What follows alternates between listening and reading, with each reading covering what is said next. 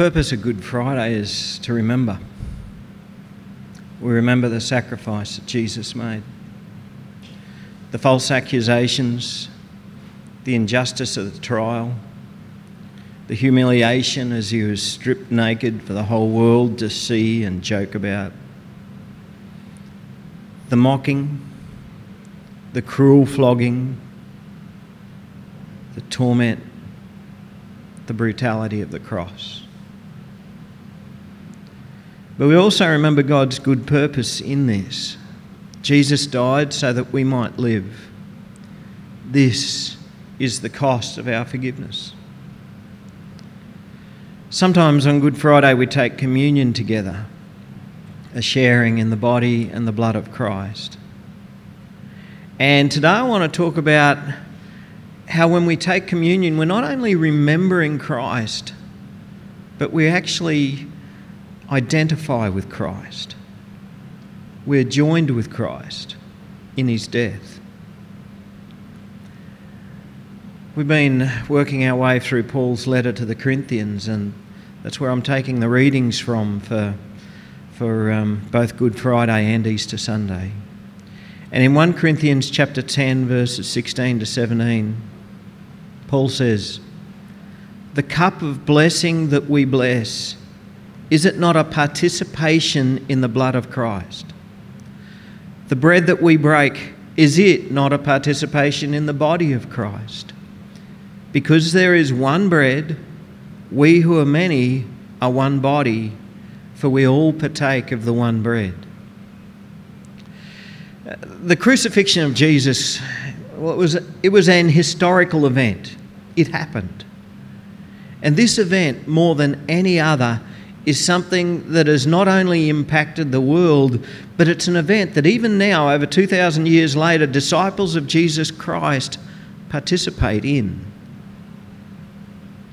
In our baptism, we are baptized into the death of Christ. We die to self. We die to our old life. We die to sin. In Romans chapter 6, it says that we are buried with Christ in baptism. That means we enter into being participants in the cross.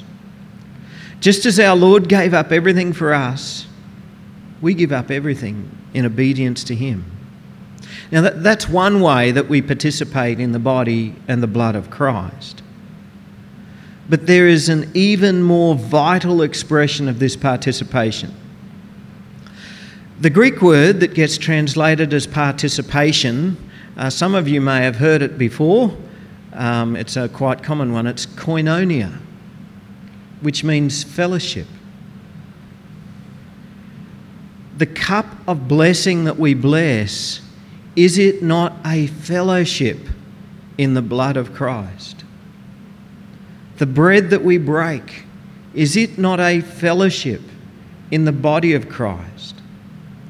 Because there is one bread, we who are many are one body, for we all partake of the one bread. Probably one of the most difficult concepts for us modern Westerners to wrap our heads around is the communal nature of salvation and the church.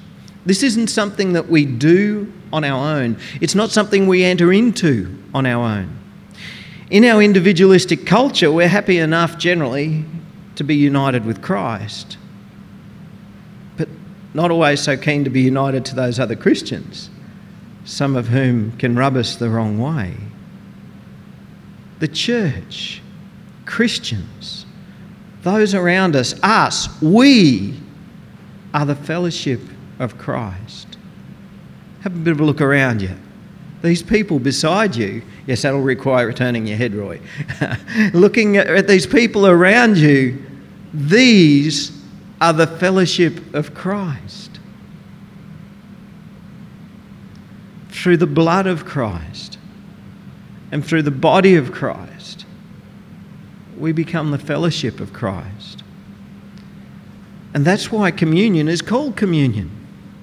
Because through the body and the blood of Christ, we commune with Jesus Christ and we commune with each other.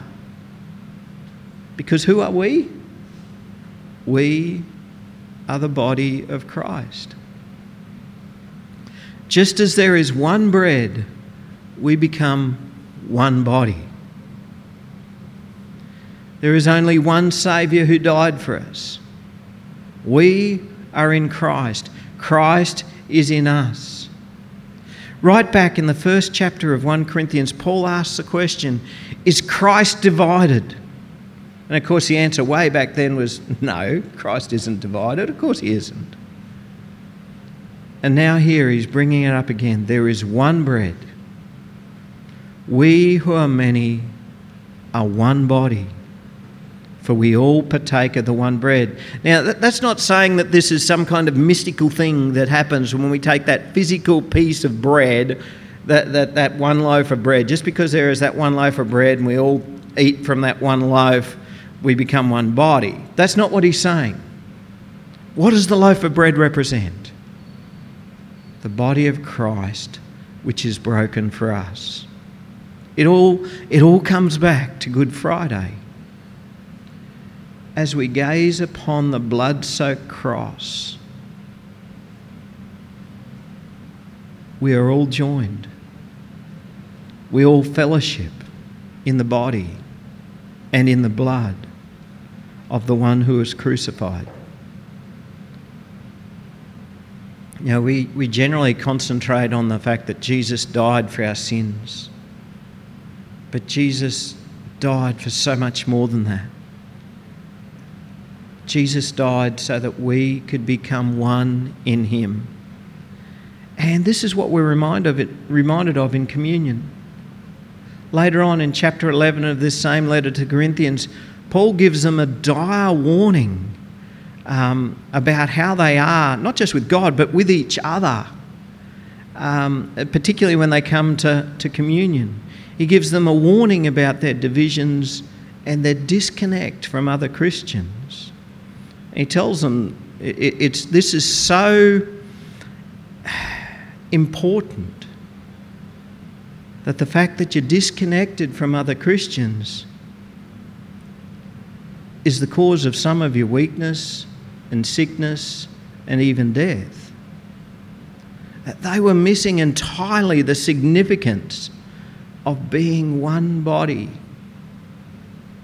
In Christ's death, we are all joined to one another and to Christ.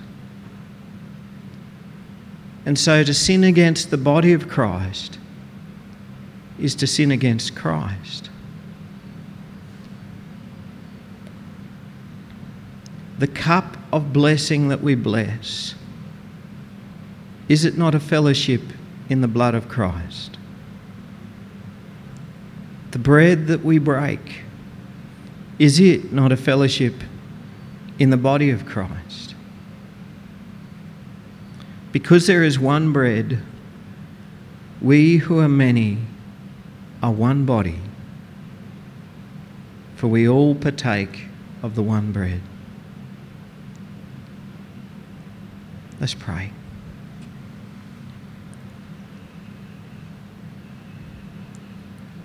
Lord Jesus Christ, we want to thank you for the sacrifice you made. Lord, you gave yourself upon that cross.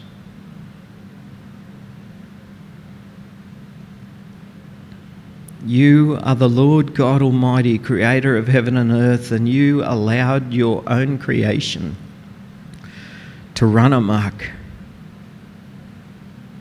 and to cut you down.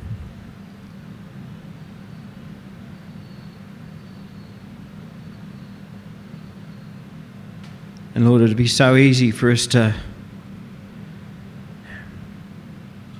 blame those people who nailed you to that cross. But Lord, we're just as likely, if we were there, to be the ones who did it.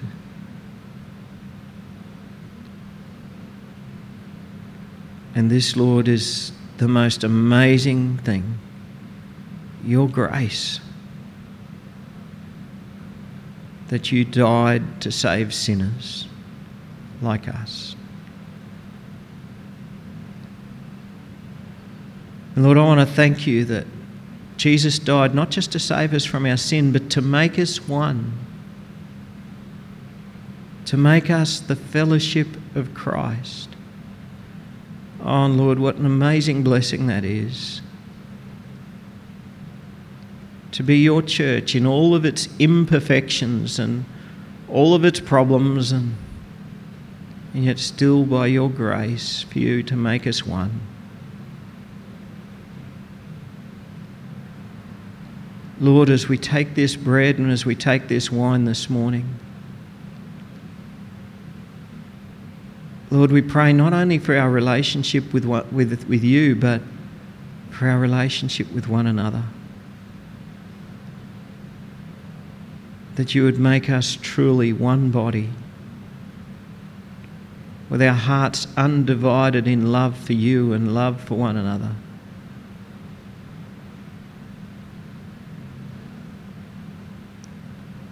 Lord, I want to thank you for this gift that you give us. The gift of forgiveness, the gift of fellowship. In Jesus' name, amen.